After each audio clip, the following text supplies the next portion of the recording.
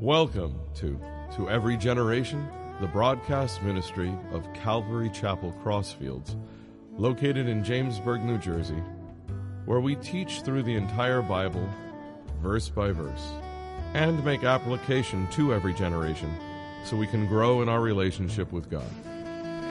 This morning we're going to be in Isaiah 62. So the last time the message was titled Two Clear Comings, and you can see some 8 centuries BC that God was already preparing his people to see that the Messiah would come twice. When you really do an in-depth study on Isaiah or any of the prophets, the prophetic works, you can see, again, this is before the first century, how clearly it pointed to the Messiah's coming and that he would have 2 roles. The first role as a ministerial role, to die for our sins, and the second role, which is actually in our future, is a very powerful role to redeem physical creation. And this morning, the message is titled, Jerusalem's and Your Future. Jerusalem, if you take the word in its original language, means possession of peace. Jerusalem can also mean foundation of peace. And that was always God's desire for his people. But as we can see through the millennia, that Jerusalem unfortunately didn't live up to that role, and largely because the people didn't live up to that role, and we'll talk about that as well. So a lot surrounds Jerusalem. When we talk about Jerusalem, we talk about a rich history that goes back thousands of years. Before I was a Christian, I really knew nothing about Jerusalem. When I became a Christian, I'm like, wow, I gotta do some research on this. And then God kind of changed my focus from an Americentric focus to a God-centric focus. You know, America is actually a very new nation, if you really look at it. Jerusalem has very rich, thousands of year history.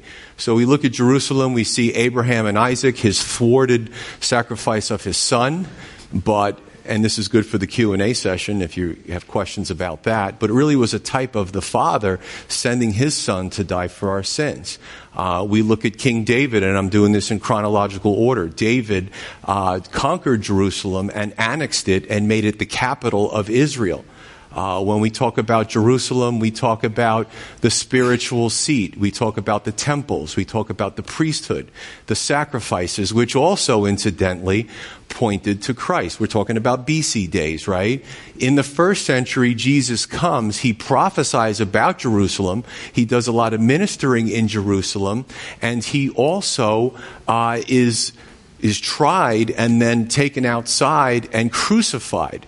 So you can see that, and of course that was done so that he could die for our sins. As we look at this, we'll see that Christ will come again. He had a lot to say about Jerusalem. We're going to partake of communion today. Jesus had a lot to say about his return. You might come from a church where you're like, wow, this is interesting to me because when we took communion, I never heard this. Well, if you look at Jesus' teachings about communion, he joyfully spoke about his return and his redemption of the physical creation, and we look forward to that. So as the Jews in pre-BC looked forward to the first coming, we were happy about his first coming, and we look forward to his second coming. So it's all a matter of chronology, and we're going to look at this in 3 parts. So jumping in chapter 62, verse 1, it says, For Zion, or the Temple Mount, Jerusalem area, for Zion's sake, I will not hold my peace. I won't keep silent. And for Jerusalem's sake, I will not rest until her righteousness goes forth as brightness and her salvation as a lamp that burns. The Gentiles shall see your righteousness and all kings your glory. You shall be called by a new name, which the mouth of the Lord will name. You shall also be a crown of glory in the hand of the Lord, and a royal diadem in the hand of your God. You shall no longer be termed forsaken, nor shall your land any more be termed desolate. But you shall be called Hephzibah, and your land Beulah. For the Lord delights in you, and your land shall be married. For as a young man marries a virgin, so shall your sons marry you. And as the bridegroom rejoices over the bride, so shall your God rejoice over you. So 1 out of 3 is Jerusalem gets a new name, it gets a new character. And the first thing we see is Isaiah, God is speaking to Isaiah. He tells him to write these things down. He tells him to speak to the people about his words, right? Isaiah is the mediator or the prophet, okay? And God is saying, I'm not going to hold my peace. I'm not going to rest. I'm not going to keep silent until Jerusalem is what Jerusalem should be. You know, as I was studying this, I have to believe it's from the Holy Spirit, I felt the strong burning desire to make parallels to people. Okay? Because God cares about a city. If God cares about a city, how much more does he care about the people in that city? How much more does he care about you or the believers? Because the city is really nothing without inhabitants. Because what happens in eternity? What's the most important thing? Two things, God and souls. By all this stuff, what we do, our professions, our degrees, our the things we accumulate in this life really amount to nothing in eternity. It's all about joy and peace and a relationship with the Lord up close and personal. Very exciting. So God is concerned for your success. Now, you might turn on the TV and see one of these preachers and get the wrong impression of what success is, because they're always talking about money. Money is just a medium of exchange limited to this world. In eternity, there is no money. It's not important. And they're going in the wrong direction. But he is concerned about your growth. He's concerned about your maturity, your emotional stability. These are the things that God cares about his people. And that's exciting. But going back to the city, if you look at the characteristics of what he's saying here, and you're a student of history, you realize that as he's speaking about Jerusalem, he's speaking about a time that hasn't happened yet. And that's the thing in prophecy. Prophecy is fulfilled at different periods of time. Okay, so we're talking about a future. We're talking about the millennial kingdom. We're talking about when the Lord returns. So continue reading. God won't rest until Jerusalem, its righteousness goes forth as brightness. Now, when it was written, Jerusalem was spiritually corrupt. It was terrible. But God is patient with them. God's patient with us too. I got to be honest with you. I probably cut myself less slack, it's just my nature, than God cuts me. God has already forgiven me. I make a mistake. And some of you do this. You hold yourself to this ridiculous standard. And God's like, I'm not upset with you. I've already forgiven you. You see what I'm saying? So God is an awesome God. He's a loving God. And God can even be more merciful than we often are with ourselves. Think about that for a moment. He continues, the Gentiles will see Jerusalem's righteousness and the king's her glory. God always desired that his people would be a spiritual light, but they fell short. What does Jesus say in the first century about believers, those who follow him? He says, you are the light of the world. Right? You put a lamp out for all to see. You don't hide a lamp. You want its light to be exposed. When we're doing it right as believers, we are reflecting, radiating, emanating, whatever term you want to use, the light of Christ when we're doing it right. Do we always do it right? No, because we're still in sinful flesh. So I love the balance in the scripture. But let me just say this again. If God won't give up on a city, do you think he'll give up on you? The answer is no. 10 times out of 10, when I preach a sermon, there's one person or 5 people or more that come up to me and say, you know what? I needed to hear that this morning. This was for me. I almost didn't come to church. But boy, I'm in the spirit now. And, the word spoke to me. And that's what the word does. It's beautiful. Here, let me leave you with an awesome scripture in Philippians 1:6. It says that being confident of this very thing, that he who has begun a good work in you will complete it until the day of Jesus Christ. We are a work in progress. Now, there's times we take 10 steps forward and we're really thrilled. And there's times that we take a few steps backward. And then we go forward again. It's just the human condition. But God, the Bible tells me, and this is, when you know the scripture and you go through hard times, you rely on these scriptures. I know especially older saints who know these scriptures, that when they go through trials, they quote these things. They know it. They memorize it, right? It's very, very exciting. So even for me personally, when I get down on myself, I know that God isn't finished with me until the day of Jesus Christ. I love that. Even in my sinful state, he's still working on me. And the future only gets better. So 2, he says, you, Jerusalem, shall be called a new name that the mouth of the Lord will name. And we also get a new nature. We look at Old Testament, New Testament. Doesn't matter. Right? Abram to Abraham. Right? God calls him by a different name. And the name change means something significant to each person. Sarai to Sarah. Jacob, supplanter, to Israel, prince with God. And it has several meanings. Jacob was a squirrely guy, man. He was a scrappy dude. He was always scheming. And even when he started following the Lord, his old ways would pop up every so often. But God was working on him.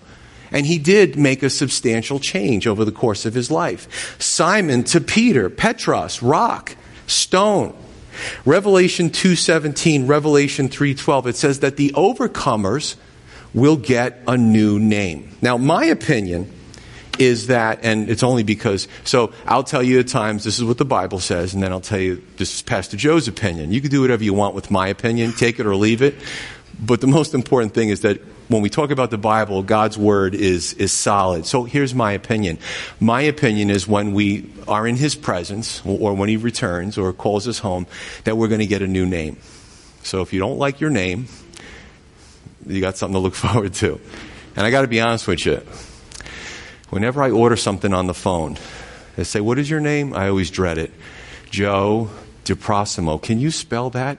D-E-P-D-E-T, David, Echo, Papa, Romeo, Ocean, Sierra, Sierra, item. So I do it phonetically. I can't wait to shed this last name because people, and I got the CPR thing and they spelled my name wrong. I can't win. You know what I'm saying? So I'm looking forward to that new name. I don't know about you, but I'm hoping that's a done deal. Okay. Continuing on, verse 4 through 5, he says, "You will not be called forsaken or desolate." Jerusalem, there are certain cities in the world that kind of were in the center of everything, and Jerusalem was one of those cities. Jerusalem knew the pain of war and destruction, but that's going to change in the future. And again, you might have come here this morning and you read forsaken and desolate. You're not actually thinking about Jerusalem, you're thinking about yourself. You're thinking about mistakes that you made in life. You're thinking about failed relationships. But God loves you. You know, again, the things we deal with as human beings in the human walk of life, we have to not take that and apply that to our loving Father. So we all listen, you live long enough, you have some type of past. You have something that you wish you could have done better. If you feel forsaken, if you feel desolate, the Lord, he doesn't see you like that. He's got these new names, and we're going to talk about those names. And of course, we're speaking about Jerusalem contextually. Again, if you're a child of God, it only gets better from here. Revelation 21 tells us there's going to be no more crying, no more tears, no more death, no more sorrow, for the former things have passed away. And I read this at funerals because it gives the listeners encouragement. It gives the family encouragement. And this is a true statement. So when again, as we move closer and inch closer and closer towards eternity, these things are going to become a living reality. The painful memories that you have, the things you just can't get out of your mind, I believe that when the Lord comes for us, that's going to be gone. We're not going to spend eternity with regret. We do it here. We really shouldn't, the more we know the Lord, but we do. God's going to do a great work, and I'm excited for that. Let's look at the names he has for Jerusalem. Hephzibah, it means my delight is in her. Beulah, it means married. These are spousal metaphors. And if you look at the Old Testament to the New Testament, you see his relationship with people is this spiritual intimacy. He keeps referring to people. You know, in the Old Testament, the Father spoke of Israel as his bride. We look at Ephesians 5. We look at the relationship between a husband and a wife. And you see that spiritual spousal metaphor between Jesus Christ and his church. And this is the cool thing. Actually, Pastor Sam and I were having this awesome discussion this week about his message. And he was speaking about dispensationalism and some of the things he had heard on the radio. Dispensationalism is a solid teaching, how God deals with his people in each different time period. But some have hijacked the teaching and made it very cold. Unfortunately, you can listen to a teaching about dispensationalism, and it can be very cold. It could be, there's a group that usually are hyper-Calvinist. They're called cessationalists. not sensationalist, cessation, as in cease, as in stop. And what they believe is that it's a very cold belief system, that the gifts of the Spirit, the gifts of healing, miracles, like they've kind of expired when the apostles took over the first church. And it's a cold thing. You know, we believe in miracles. We've seen miracles. Right? We know people do have gifts of the Spirit. So you have to make sure that as we go through this, you know, God did not turn what we're to enjoy in this time period into a cold, rote, mindless, emotionless religion. So, you know, when you hear something on the radio, people do. They get it. Pastor Sam knows the Bible very well. He immediately picks it up and goes, this is not good. But that's why we need to know our Bibles, because then we can get confused. We'll watch this guy on TV. We hear Pastor Joe on Sunday. We listen to this guy on the radio and like, what do I do? Go back to your Scripture.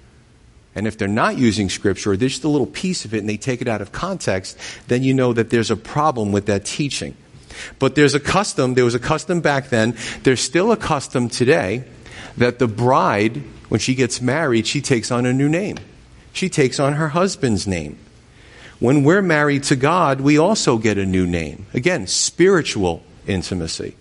I want to read two scriptures that to me are very exciting. Verse 4, he speaks about the Lord delighting in us. If we could put up Psalm 18:19.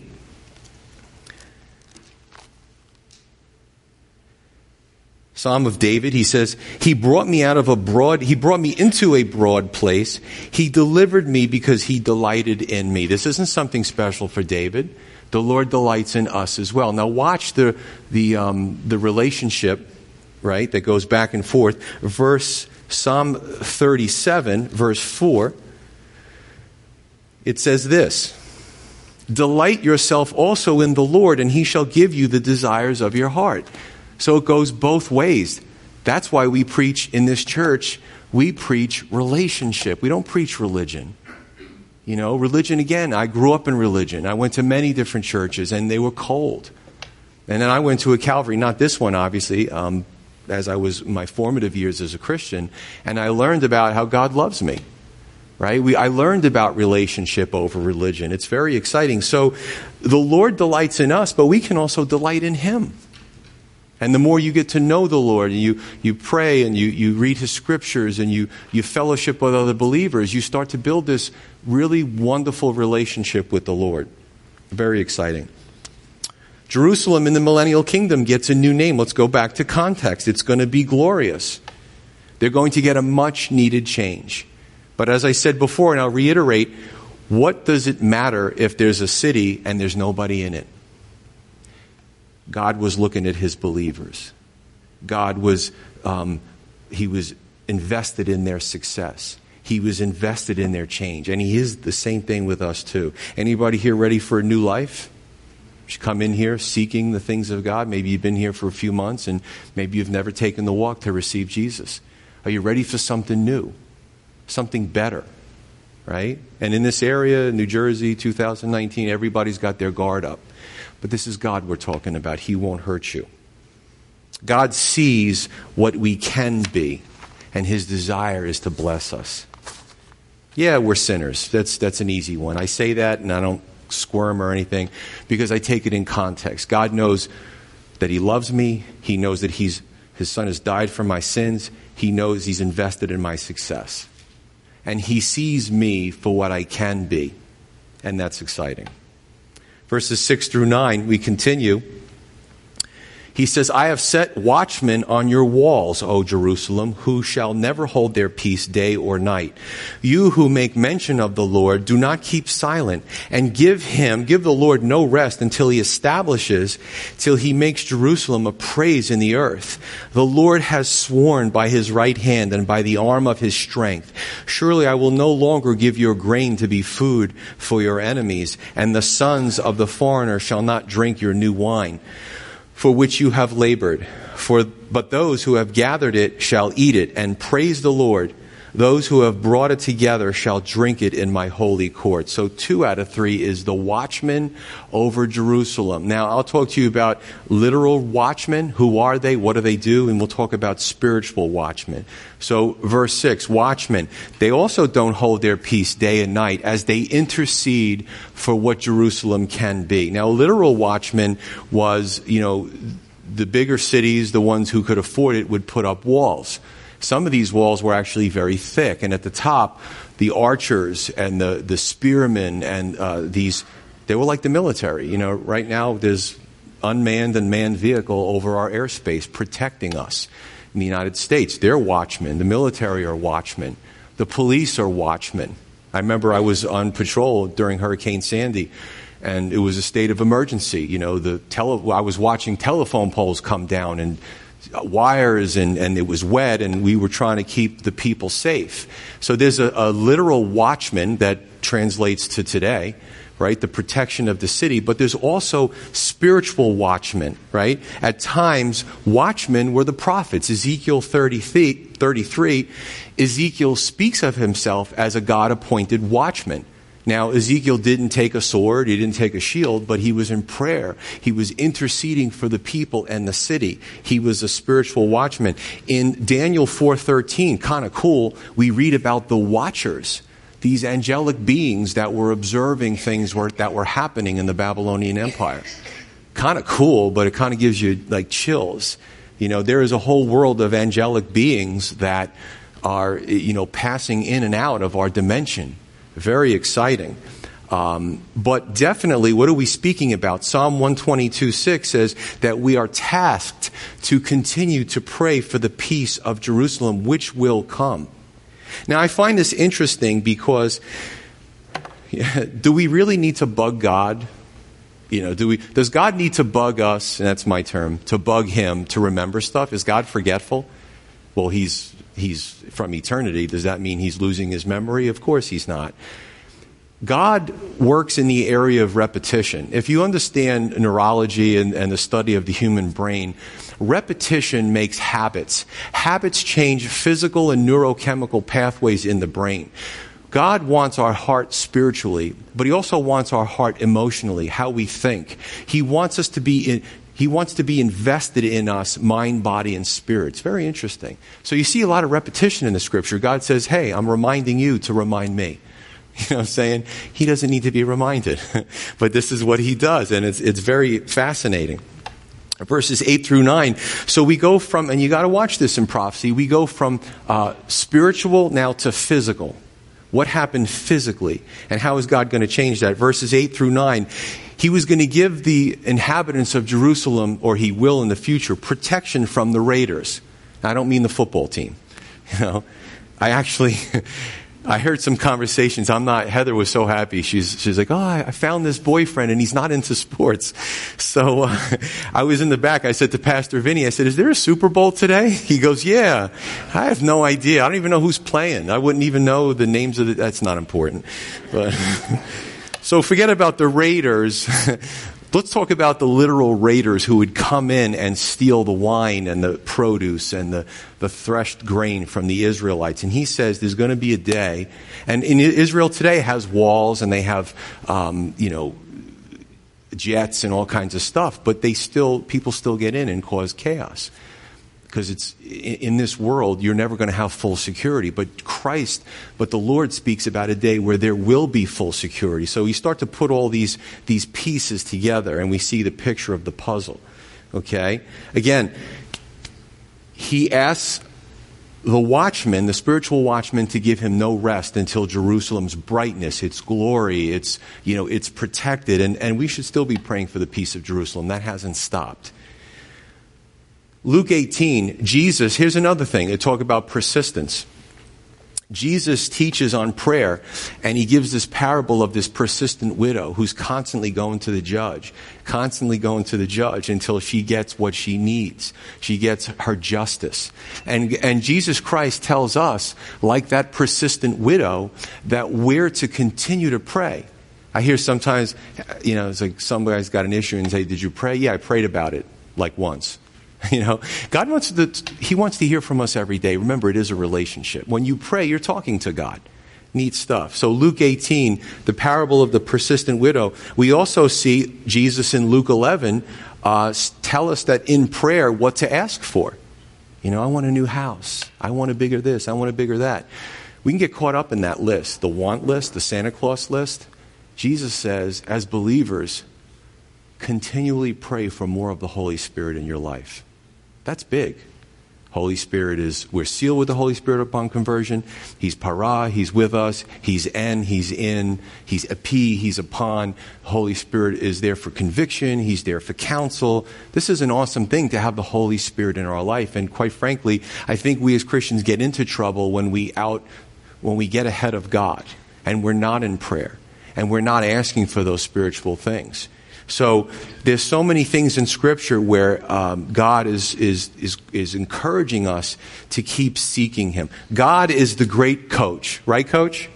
The great coach. He's always he's encouraging us. He wants us to continue to run the race. He wants us to cross the finish line, and it's an exciting thing to see in Scripture. Let me ask you a question this morning. Is there anybody here who came here, and maybe you came here seeking, and maybe there's a situation in your life, and maybe you're ready to give up? Maybe you're at the end of your rope, so to speak. I really hope this message encourages you. Because as Pastor Sam and I were talking, Old Testament, New Testament doesn't matter. His mindset, He's for us. He wants to continue encouraging us, and we see a lot of that in the Scripture. So I hope that ministers to you today, whoever you might be. Continuing on, are we the watchmen as Christians? Are we praying? Listen, our culture is rotting.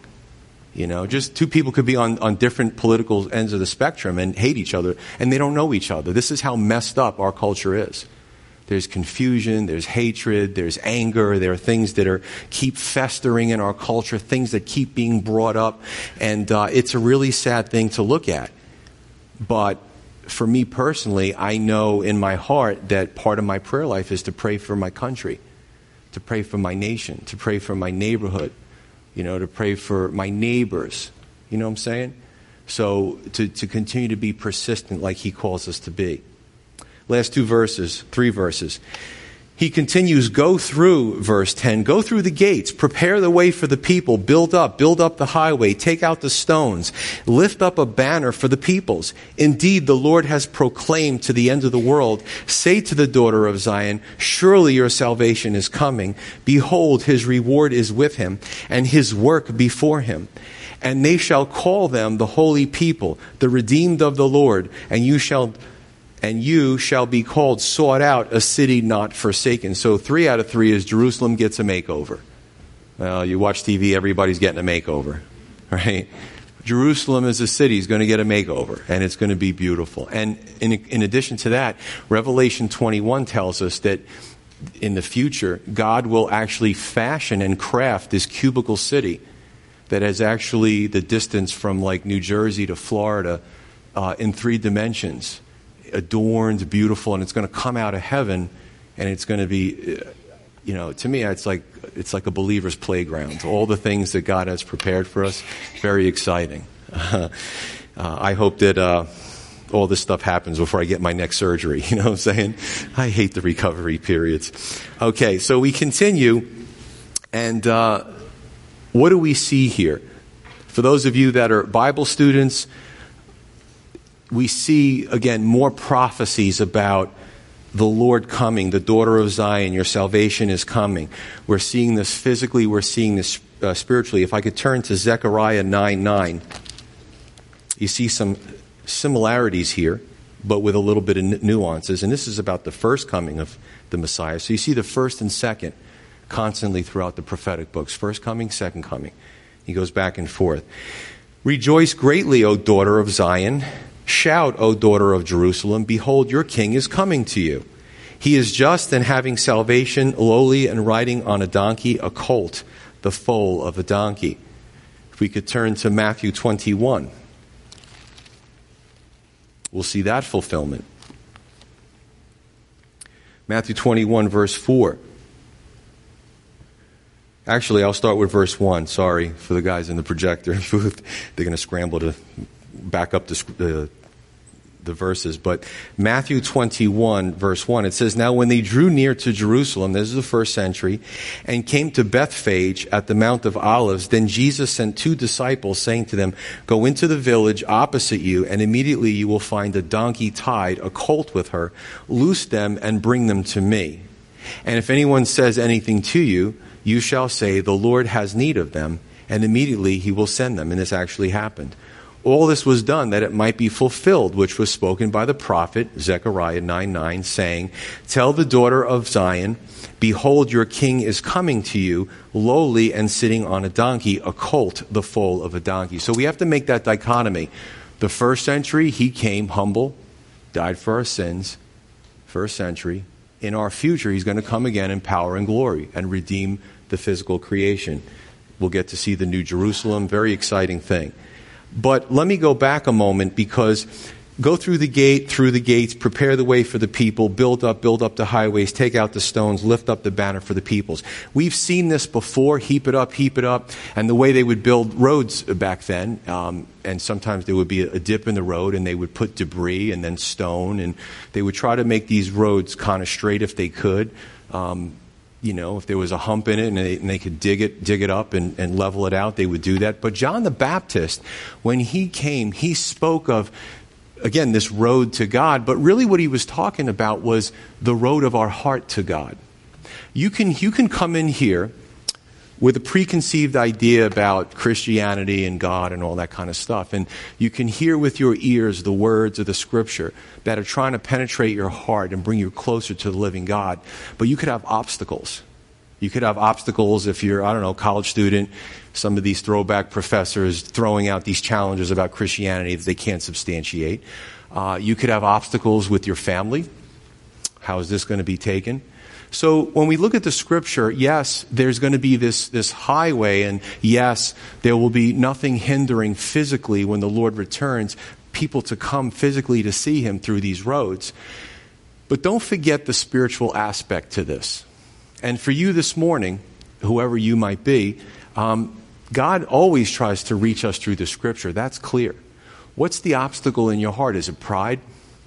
It took me a little while coming to church. I'd hear the altar call and I'd be like, well, I'm not ready for that.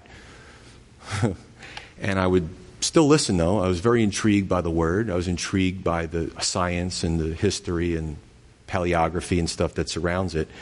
And eventually, the barriers were removed. And I got up and I went forward, and the rest is history. Here I am. And it's that journey that we go through in life. But God, I don't care what Scripture you read, from Genesis to Revelation, He's always trying to call us to Him, to a relationship with Him. And these things don't change between the Old and the New Testament and between dispensations. He's trying to call us to a living relationship with Him, and that's exciting. Amen. So, is there anything in your life this morning that's hindering you? And again, I went through this. Somebody could be here, and part of what you're hearing is appealing, and part of it, you're in your mind, you're actually trying to resist it and saying, "Oh, I don't want to be brainwashed by this guy." It's not about me. It's the Scripture. I'm just reading what he wrote. You know what I'm saying? I'm just being honest, because these are the things that I've heard over the decades and some of the things I might have experienced. Don't let any obstacle hinder you from coming to your Creator. So the big picture is we can look at Jerusalem, we can see its pinnacle of glory. We could see the Lord's second coming. We could see Israel as a nation's national repentance and acceptance of Christ, which is the future. We can see the millennial kingdom. We can see this future convergence of the community of the Jew and Gentile church, along with Israel accepting Christ as a nation. But where are you this morning as an individual? If you don't know the Lord, we'll give you an opportunity today. And my question is, are you going to be in His kingdom? Because this world is rotting. This world is a sinking ship. It's taking on water. It can't be saved. It's marred by sin, and the Lord is going to remake everything. Will you be in the new kingdom? You can be. If it's your desire this morning, it can be. And we'll talk how to do that. If you do know the Lord, and sometimes Christians need to hear this, as Christians, are we selfish with our time and our goals and our resources? Are we selfish?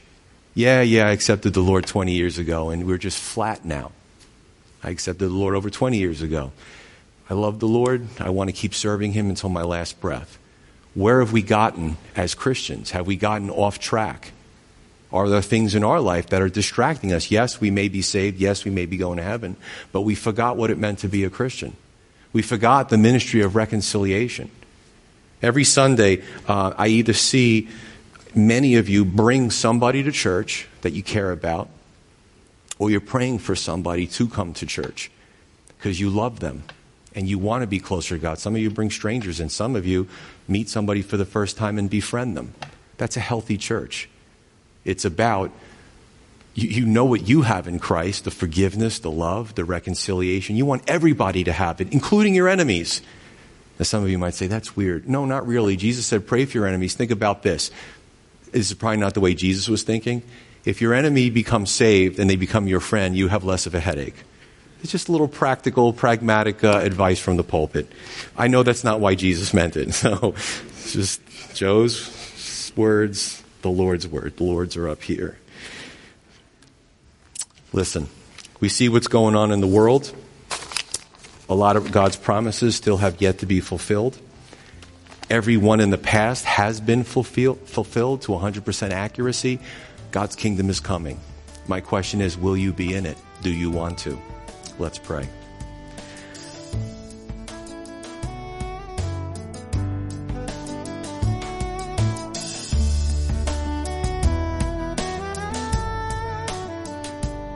You've been listening to Every Generation from Calvary Chapel Crossfields. We're located at 15 Half Acre Road in Jamesburg, New Jersey. We meet for Bible study Wednesdays at 7:30 p.m. and Sunday service begins at 10:30 a.m.